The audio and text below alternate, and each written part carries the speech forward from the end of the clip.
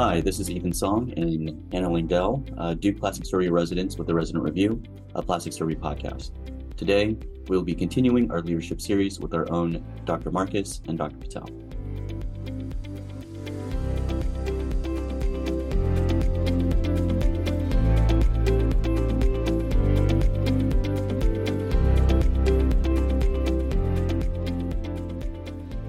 Dr. Jeff Marcus is the chief of the Division of Plastic, Maxillofacial, and Oral Surgery here at Duke University and specializes in pediatric plastic surgery and craniofacial surgery. Dr. Marcus has a wide range of achievements spanning the realm of plastic surgery. He's an innovator in product development, notably having developed a smart lock hybrid arch bar for maxillomandibular fixation in craniofacial surgery and has over 15 patents under his belt. He's the immediate past president of the Rhinoplasty Society and was recognized as one of the nation's top plastic surgeons in rhinoplasty in Newsweek in 2021. He is one of the program chairs for the Indy Aesthetic Surgery Summit, a national conference focused on distilling and delivering safe aesthetic surgery. Wolverine at heart, Dr. Marcus completed his undergraduate and medical degrees at the University of Michigan, plastic surgery residency at Northwestern University, and fellowship in pediatric plastic and craniofacial surgery at the University of Toronto Hospital for Sick Children. We also have Dr. Patel, who's a professor of surgery at Duke University in the Division of Plastic, Maxillofacial, and Oral Surgery. Dr. Patel has served many roles within organized plastic surgery, including chair-elect of the ASPS annual meeting, PSTM, chair of the ACAPS DEI committee, and past chair of the ASPS Young Plastic Surgeons Steering Committee, to name a few. He's the former Chow Family Distinguished Professor of Plastic Surgery and Chief and Residency Director of the Division of Plastic Surgery at Albany Medical Center, before arriving at Duke. Currently, he serves on the editorial board and is section editor of Plastic Surgery Focus in Plastic and Reconstructive Surgery, our flagship journal.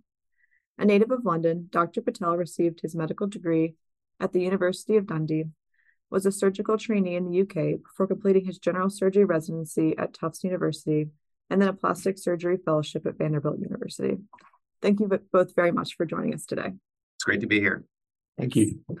So I just wanted to get started off by hearing a little bit about how you got started in leadership in plastic surgery. Was this something that you had as an ambition early on in your career, or was it more of a natural progression as you kind of developed? Well, I guess I'll start. I think generally for me, I guess I would characterize myself, and this has been true probably since high school, as a reluctant leader. It's not necessarily something that I've always had my sights on and say, I have to be I have to do this, this, and this. You got to check the boxes. It's just, I think that what happens is sometimes I see things that need to get done, and I'm trying to look for a path forward to see that those things will happen. And that's how I get myself into some of these situations. And as it's gone on along the way, I've enjoyed it a lot. But like I said, it's mostly been, fortune, and fortune favors the prepared mind, that sort of scenario. So for me, I think early in my career, there are a couple of senior colleagues that I had that were influential in encouraging me to get involved in organized plastic surgery. But when I think back about my life prior to becoming an attending, I realized that I'd held a number of other leadership roles in school and medical school, and even in residency. So it kind of seemed like a natural progression, even though it wasn't a intentional plan. Gotcha. Yeah. I think, the other thing for me too is that as these things started, as they were happening, and I started to take on some of these roles, then I started to learn a little bit more. I became a student of leadership because I became really interested in it, and I was fascinated. And it allowed me to kind of figure out why I was had the tendencies that I had. It helped me to understand kind of myself a little bit better. And, particularly, what was making me tick, an emphasis on learning more about like teamwork and how effective teams work together, which was basically what I was trying to do all along, really, was create teams that work well together, because that's the kind of team I wanted to be on. And that was my motivator, was I was looking for that.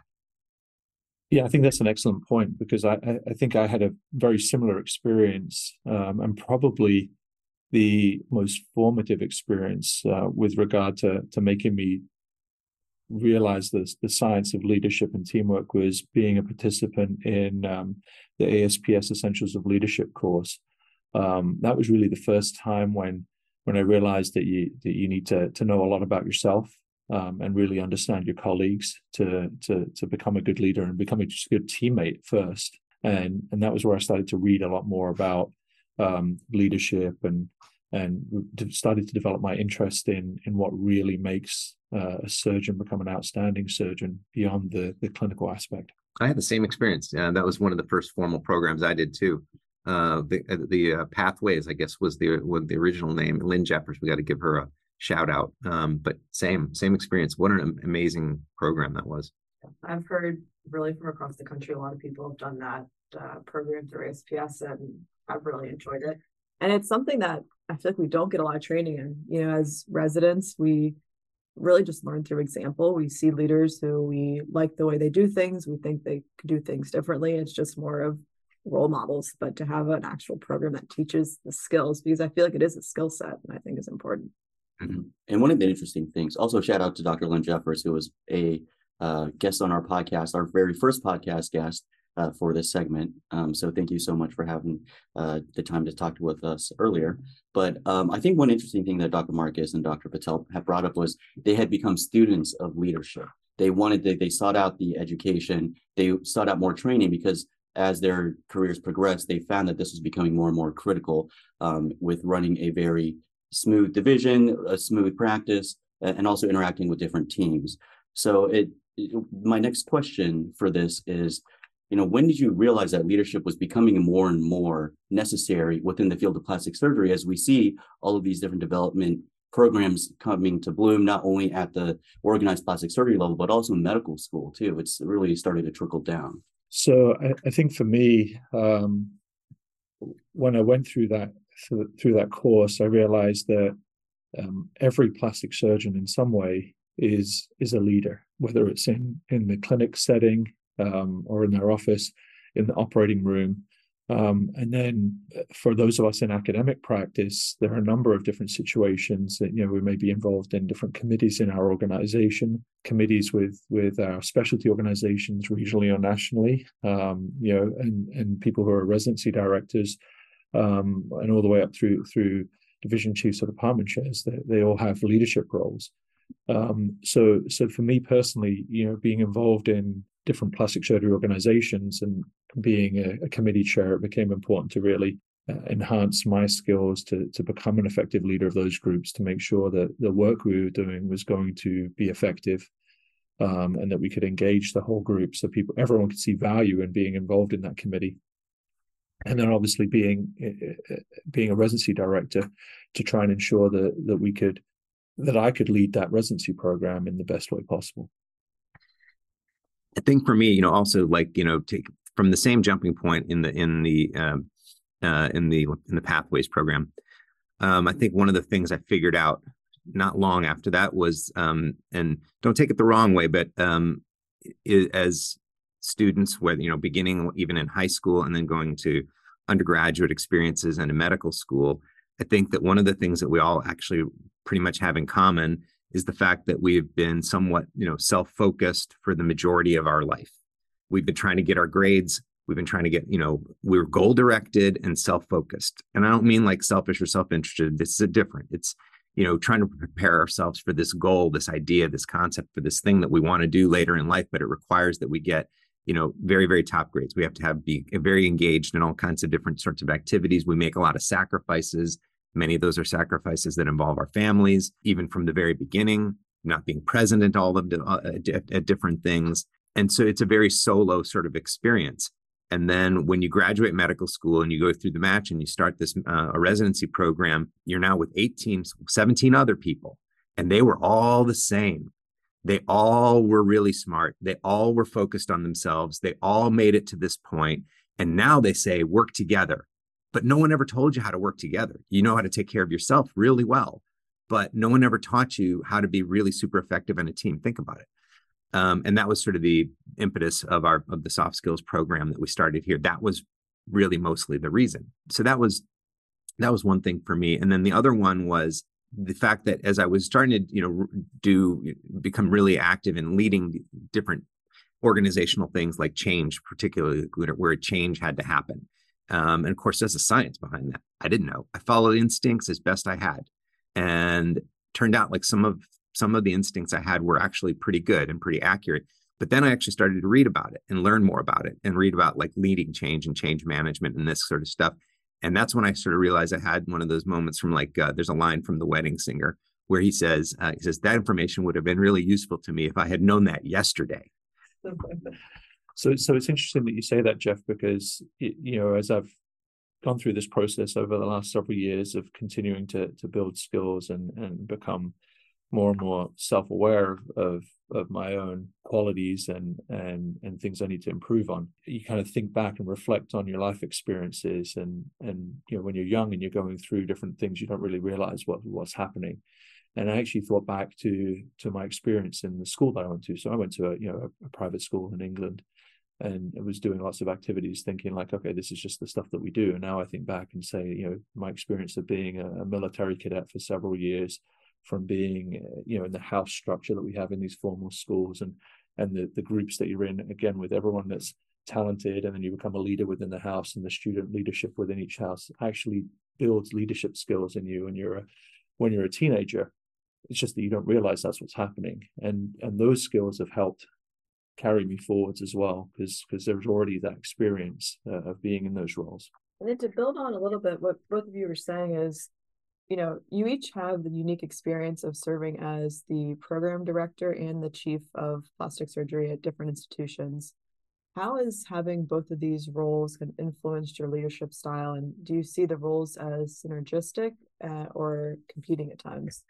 Well, that's a good question. Yeah, I think it's incredibly difficult to serve in both roles. You have to kind of have those two different hats and realize there are very clear times when the goals may be competing. I think that for both roles, though, developing a strong and positive culture is really important.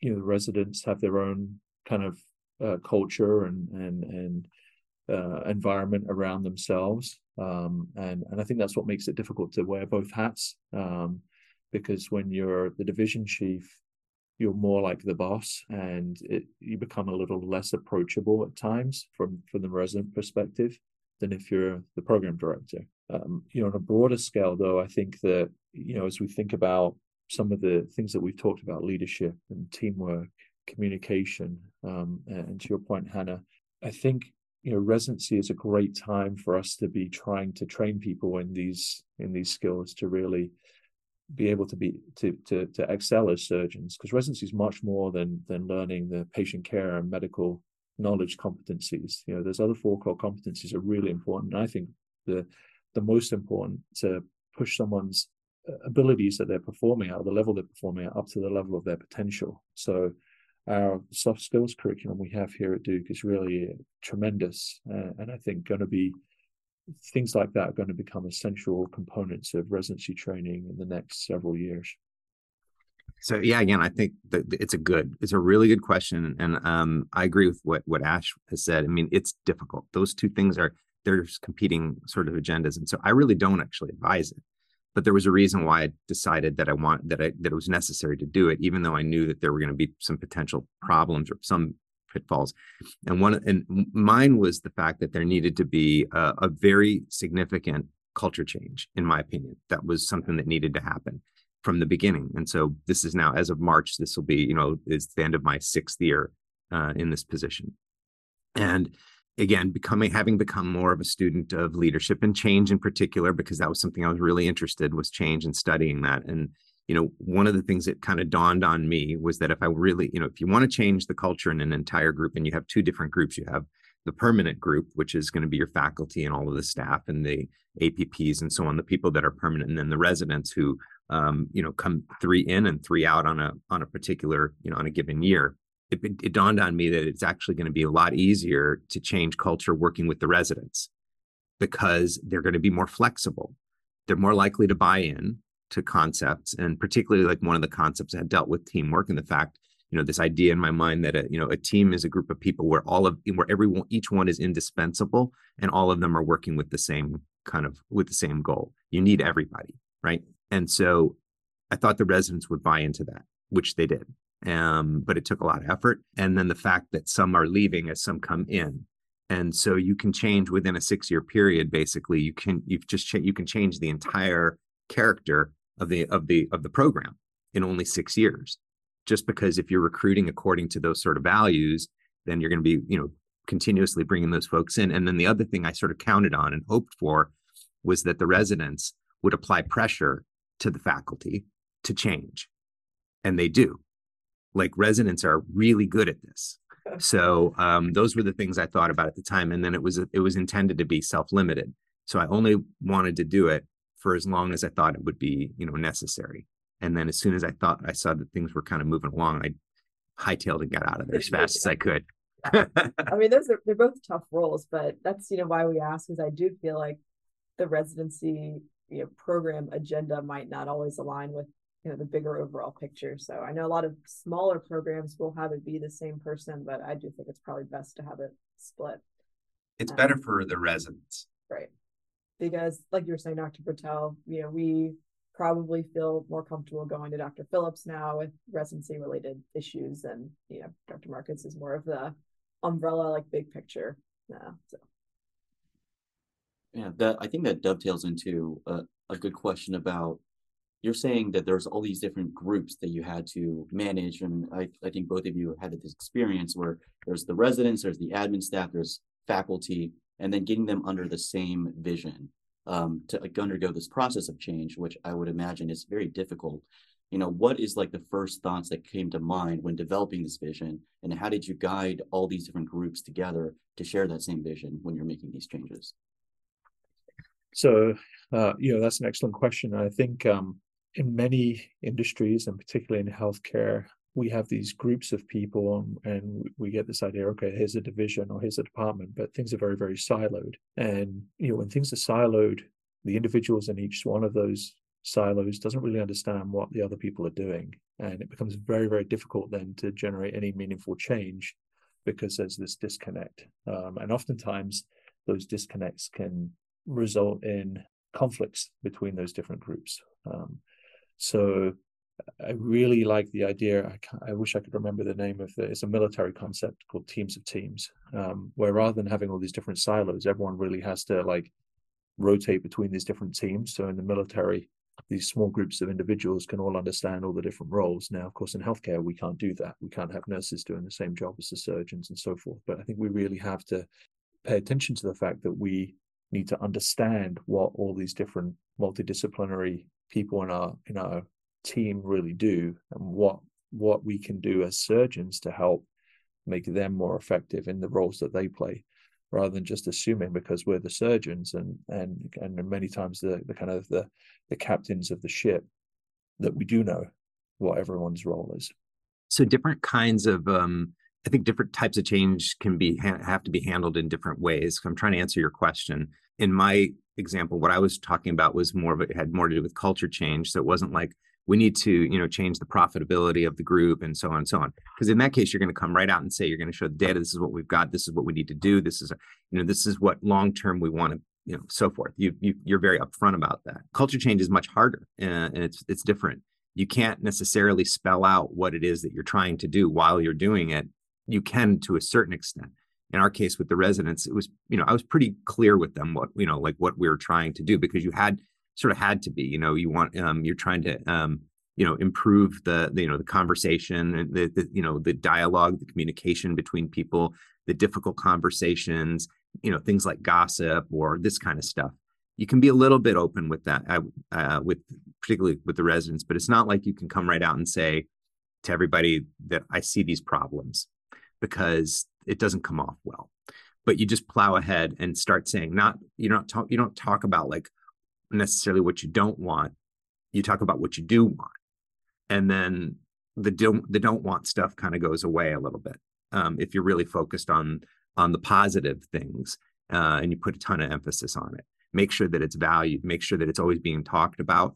And then it becomes just, when some of the negative kinds of things, behaviors and things come up, they become more like outliers and people kind of raise their eyebrows when they see it, and it's no longer appropriate. Yeah, I think that's what I've seen. I came in kind of right when this was kind of going on, 4 or 5 years ago, and where gossip was an issue. There was a lot of, talk about other people, other programs. And I think, Dr. Marcus, you were pretty clear about this is not what we're going to be doing moving forward. And I have seen a shift where now if someone will gossip, it's like looked at in a different way than it used to be. So to shift gears a little bit, I wanted to talk about mentorship.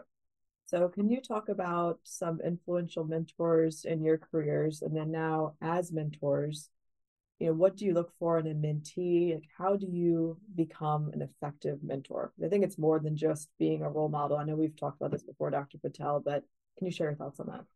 Yeah, that's I think it's a little bit of a difficult question, because I think when we think about the traditional role of mentoring in surgery, there was always like one person that each trainee might go to. And I think the reason it's a difficult question is because one person can't really serve as the go-to person for every role. So I like to think of it instead of saying that everyone needs to have like their own individual board of directors, like a group of people they can go to for different things that as a collective will give them the right kind of advice to guide them forwards, particularly as we think about diversity and the different people that we are encouraging and want to have involved in surgical careers. An individual might need to go to different people for different aspects of advice and guidance.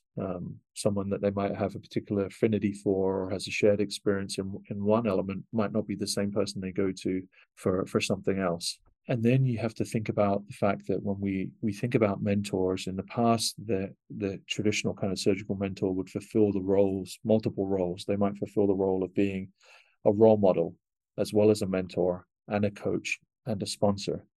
But really, these might be different individuals.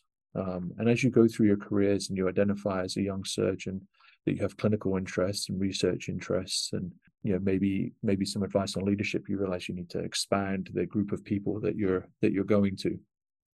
Maybe early in your career, when you're a medical student, there might be 1 or 2 people, but as you go through it kind of expands and you stay in touch with people.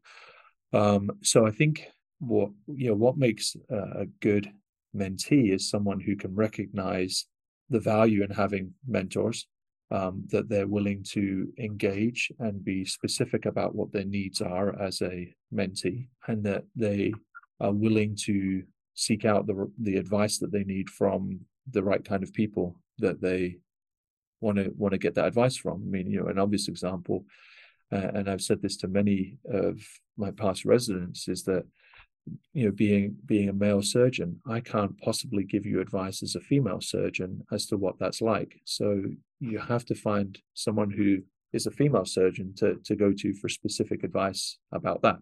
So I think that's really important to think about.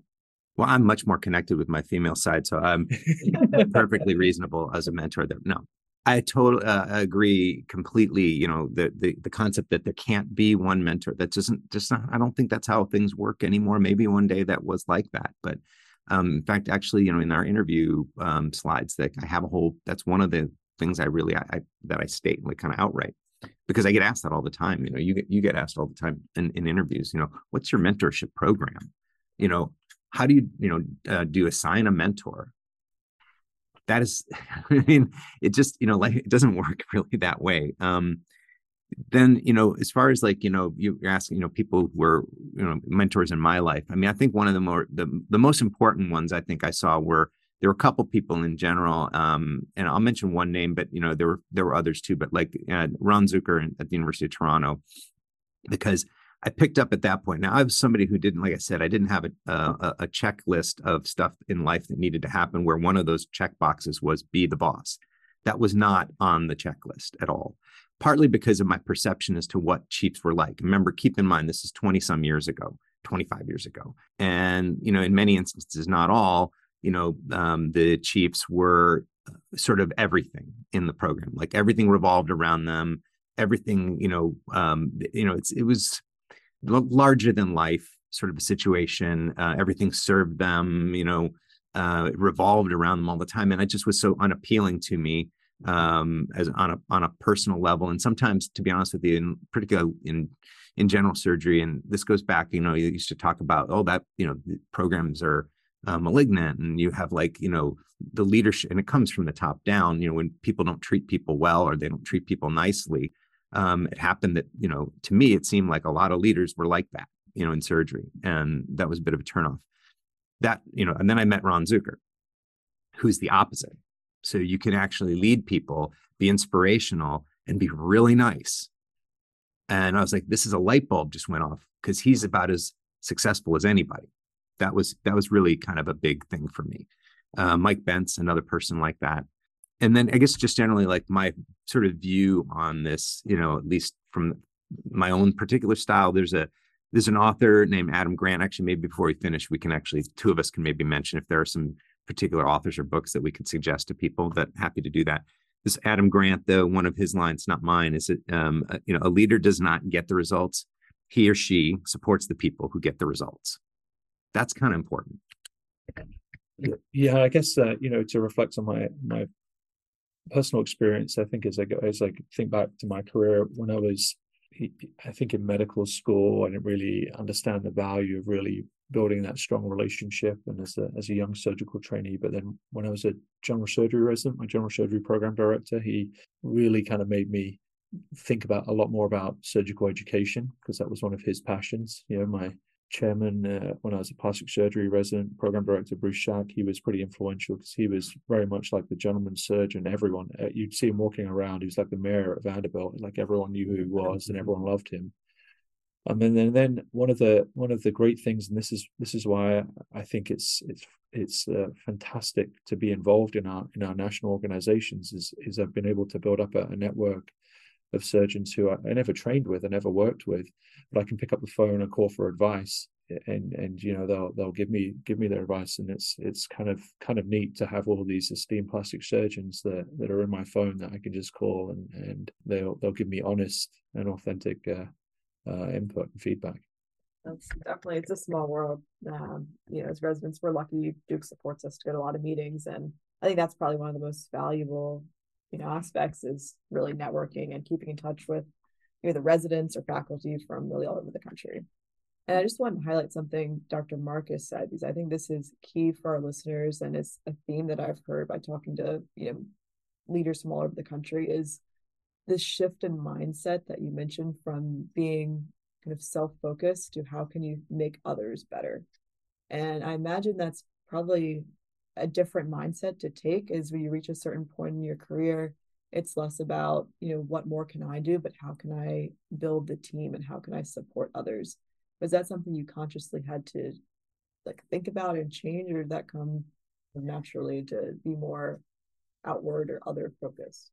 I think both purposeful, but also accidental. And because I stumbled upon, some of the things that, that sometimes that turned me off sometimes about what being a leader might be like, and then what actually works best anyway. The fact of the matter is that if you surround yourself with people who get the job done, who are excellent, and who are themselves, leaders as well, and really taking care of business, and showing the organization off, being out there doing great things, the more that other people do around me, the easier my job is.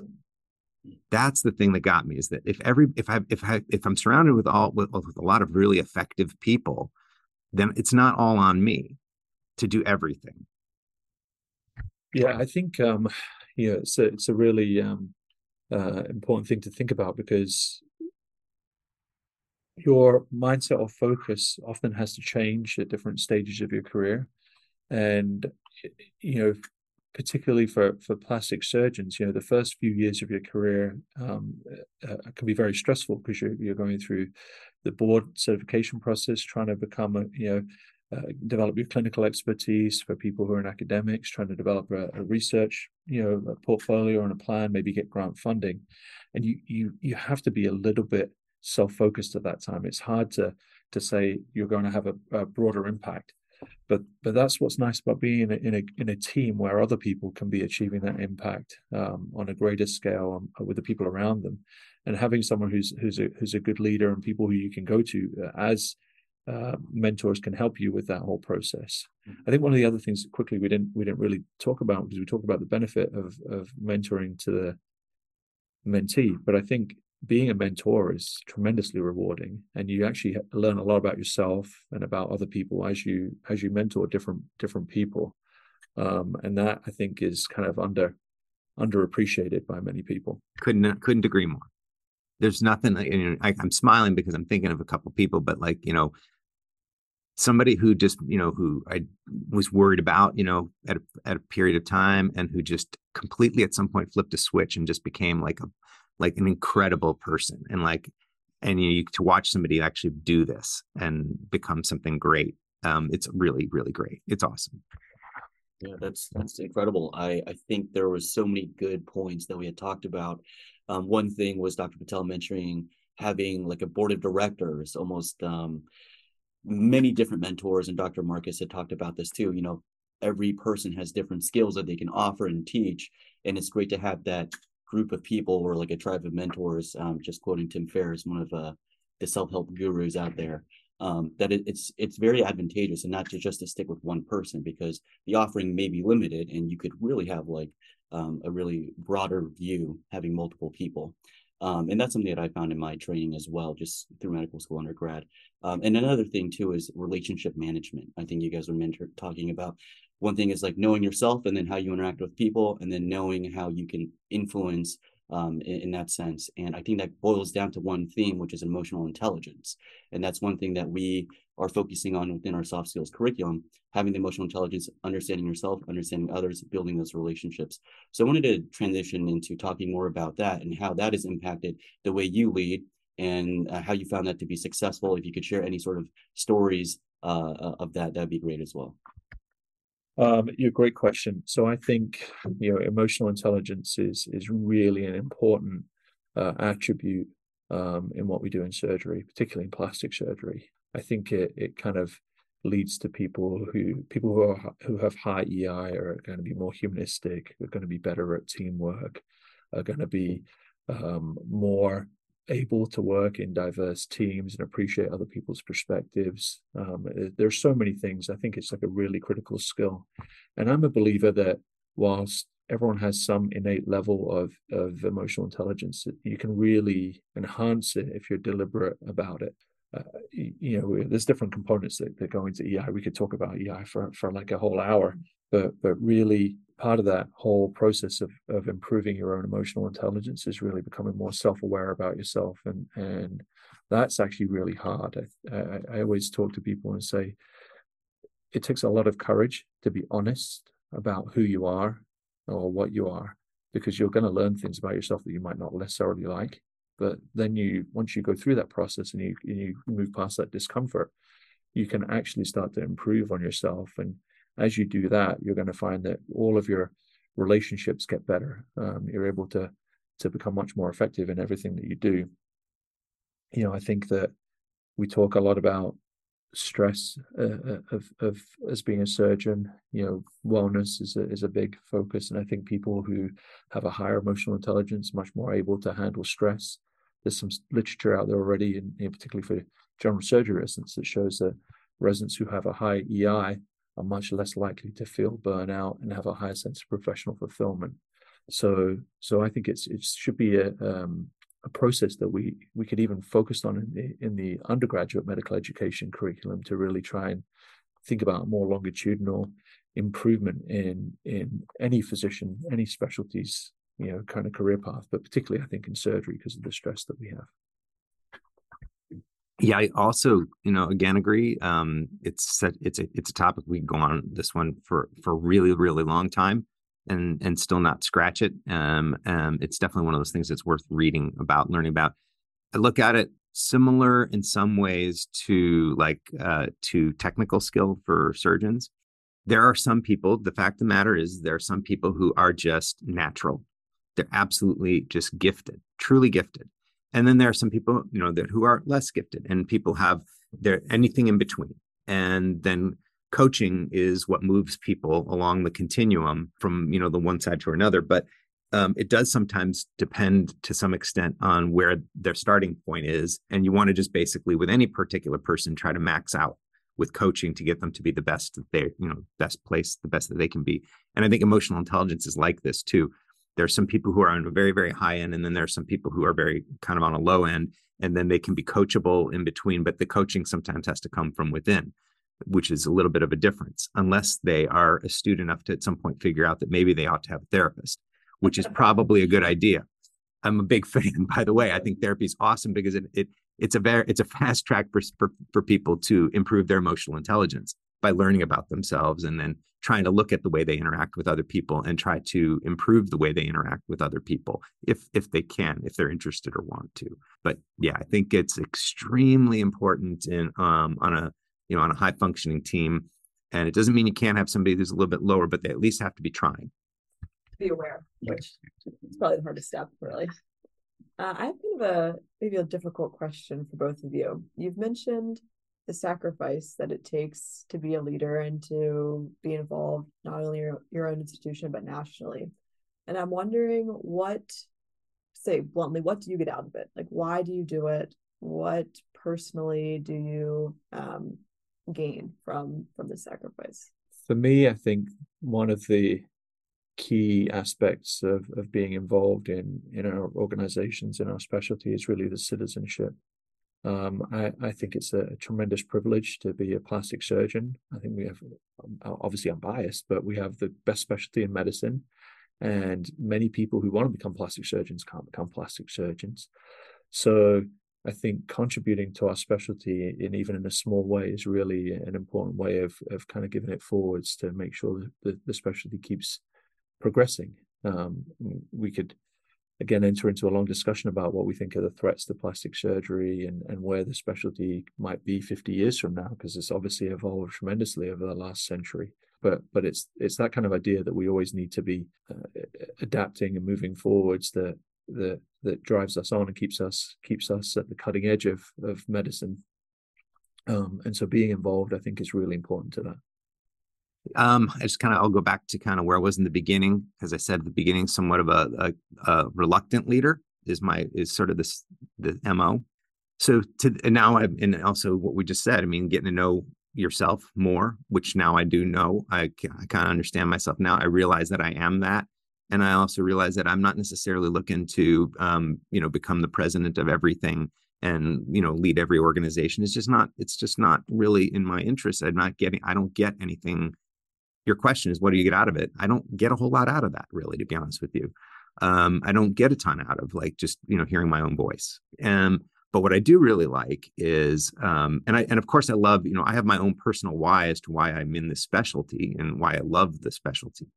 But what I really, really like is trying to help other people do well, like the faculty and the residents. I like to see people have success, and I like to see them enjoy what they're doing while they're doing it and be excited about being, a part of something. So the biggest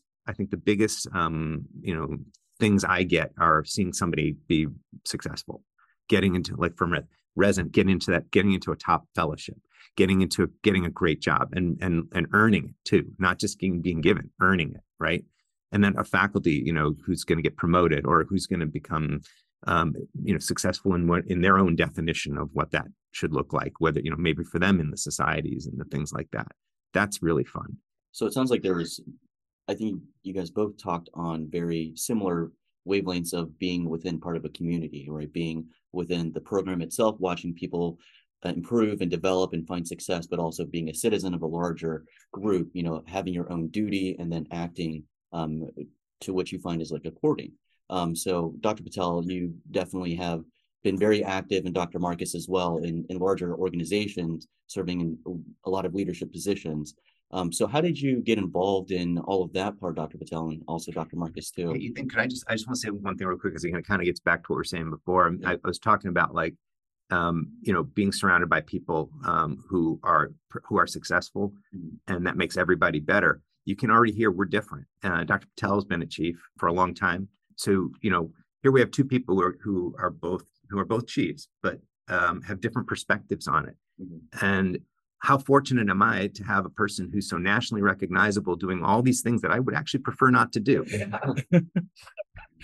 Well, that's what makes a strong team.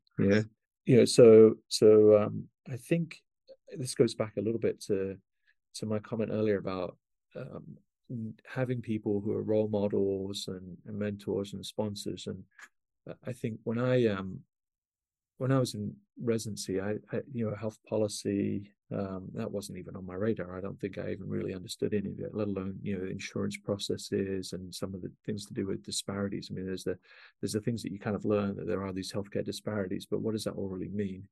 And of course, I was in residency, like 13 more years ago.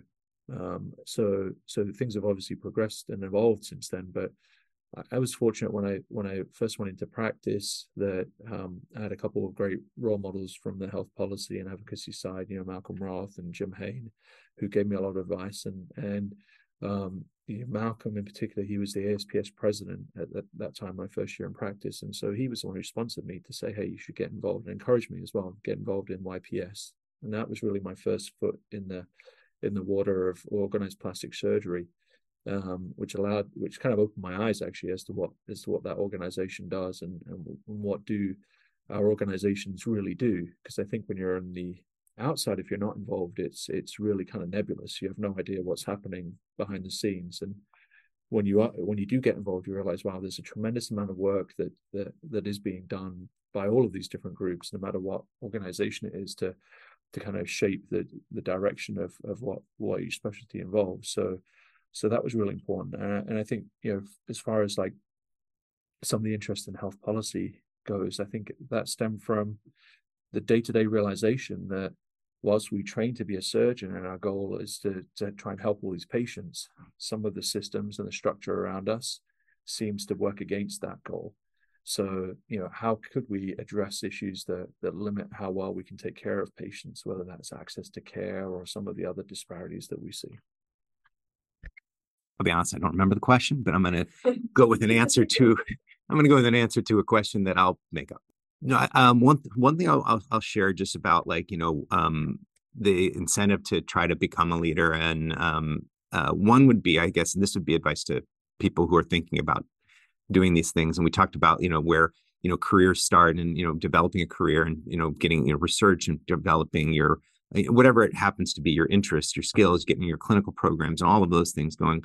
My suggestion is that it's better for an organization to have somebody who's done with, not done, but like feels comfortable in their own shoes, so that they can then give themselves to everybody else, because that's what leaders are supposed to do. It's supposed to be sacrificial. That's kind of the point. So if someone's not ready to, make personal sacrifice to help others to achieve what they need to achieve, then they're not ready. That's one point. And then the other one, I think had to do with just kind of how it started was, I think one circumstance for me, it was very, very early on, where there was a leadership vacuum basically in the Children's Hospital at Duke, where a lot of folks had left. And at that point, I was like, I wondered, what should I be looking around? And so I actually made an appointment to meet with the president of the hospital, because I sensed that if things didn't change, that might have to happen. And I always envisioned, or my goal was always to continue working in the same place. And I wanted to stay in the same place to taking care of kids. I want to watch them grow up. That would be ideal. And so I actually met with him, and I said something to that effect, and said, I see that, these things are coming apart here, and I don't see where the leadership's going to come from. And he said, well, why don't you do it? And I just laughed. I'm like, I have zero gray hair. I don't. And the guy was totally serious, and, ended up becoming that was the first leadership position I ever really had. It turned out to be really, really difficult. And I learned a ton in doing it, making mistakes too along the way. And so that's kind of, how that kind of came about. Well, thank you both so much for joining us today. We'll end with some books, some ideas that you have for our listeners. We've learned a lot just from listening to two very different leaders and leadership styles. But if you could share with the listeners, where should we go from here? Oh yeah. So Dr. Marcus and I talk about this all the time, and actually, along with one of our other faculty members, Alexander O'Lory, we have lots of books that we kind of talk about. So I think there's one book. If I could name the first book everyone who's interested in leadership needs to read. It's almost 100 years old now. It's How to Win Friends and Influence People by Dale Carnegie. That's a real classic, and of course, it's a book about sales. But I think what it really is about is how to engage with people, how to treat other people, how to be sincere. So I think that's really important. And as you go along, there's another book called The 7 Habits of Highly Effective People that's really great at trying to learn a little bit more about yourself and the things that you can improve on. One of my personal favorites, and I won't give the full title because it's not PG-13, but it's The Subtle Art of Not Giving a F by Mark Manson. That's a really great book about learning how to prioritize and how to not get beaten down in a way by things that you can't control. And on the non-self-help book, one of my favorite fiction books to read, which in many ways gets you thinking, is The Count of Monte Cristo by Alexander Dumas. That's hilarious. I just downloaded that. Yeah, it's amazing because it's really about strategy and long-term planning, and how one adverse event can't derail you from future kind of goals. That's weird. I literally just downloaded that. It's a long book. It's a long book, but it's an amazing book. Amazing story. Yeah. Great minds read alike. Yeah, I guess. I guess for me, there's some people that. So one I mentioned earlier, as far as I particularly was very interested in change and change management. And there's an author named John Cotter who was a Harvard professor, Harvard Business Review writer, and has a great book called Leading Change everybody refers to, which I think is like a blueprint for making something change. I love it. But like on a motivational level, a couple people that I like a lot, Simon Sinek is probably my favorite, just because I like his kind of emotional style, and he's sort of irreverent and somewhat self-effacing at times, but also has just these brilliant ideas. It's one of his is called Start With Why. I love that book. And then another one he has is called The Infinite Game, which I've listened. I like listening to his voice because the way he intonates. I've listened to that one twice. And he sounds exactly like my fellowship director, Chris Forrest. He said they sounded identical. And then Adam Grant, who is another, he's a professor of psychology at Penn who's beloved and who's written a book called Give and Take. And then they're kind of long, very a lot of research, a lot of more data and research driven, less emotion, but very, very valuable. And they both have great podcasts. And so they're people like you guys, that you can listen to. Simon Sinek does a lot of interviews, and that I particularly like because he brings in a lot of really interesting people. That's incredible. And I guess since Dr. Marcus, you had shared one of Adam Grant's quotes, I think it'd just be fair to talk about, what are some of your favorite quotes, some things that you guys live by, maybe creeds, or if you had like a big billboard on the highway and it said something, what would you put up there? Oh boy. I wasn't expecting to. This wasn't on the notes. So it's kind of funny that you say that because my office is currently torn apart while they're putting some furniture in, and I had a bunch of quotes that I had up on a pinboard in my previous office. And one of them, I wish I could remember who said it. I feel like it was Calvin Coolidge, and it's to do with persistent being like an important trait, and that the world is full of talented degenerates who essentially gave up. But it's a really, I think, a really nice quote to keep thinking about, trying hard and keep pushing despite any adversity. Wow, that one's. Sorry, blindside. There's a couple, I guess. Look, I had to look them up, by the way, because you got two by surprise. So when it comes to, I know we were going to get into some of the intellectual property, this kind of stuff, but which would definitely, that's a whole separate thing. But there's a couple. One was the complexity is not the mother of invention. There's money in the mundane as well. So that would argue that simple ideas are actually also very valuable. Let's see. Creative people at their core believe that there's always an answer. That speaks to plastic surgery. And for the audience, Dr. Marcus has a whole list of quotes. Yeah, I have a few. I keep a few of these. There's There's an Obama quote: "Be a workout horse, not a show horse." Enthusiasm overshadows deficiencies. That's helpful. Our background and our circumstances may influence who we are, but only we are responsible for who we become. So it means it's on you to become your best you. And then I don't remember this one, but I can't remember who said it. It's just someone. It might have been like a meme or something. It's life is tough. Get a helmet. Well, thank you again both so much for joining us today. We will continue our leadership series soon. Yeah. All right. Thank you both. Thank you.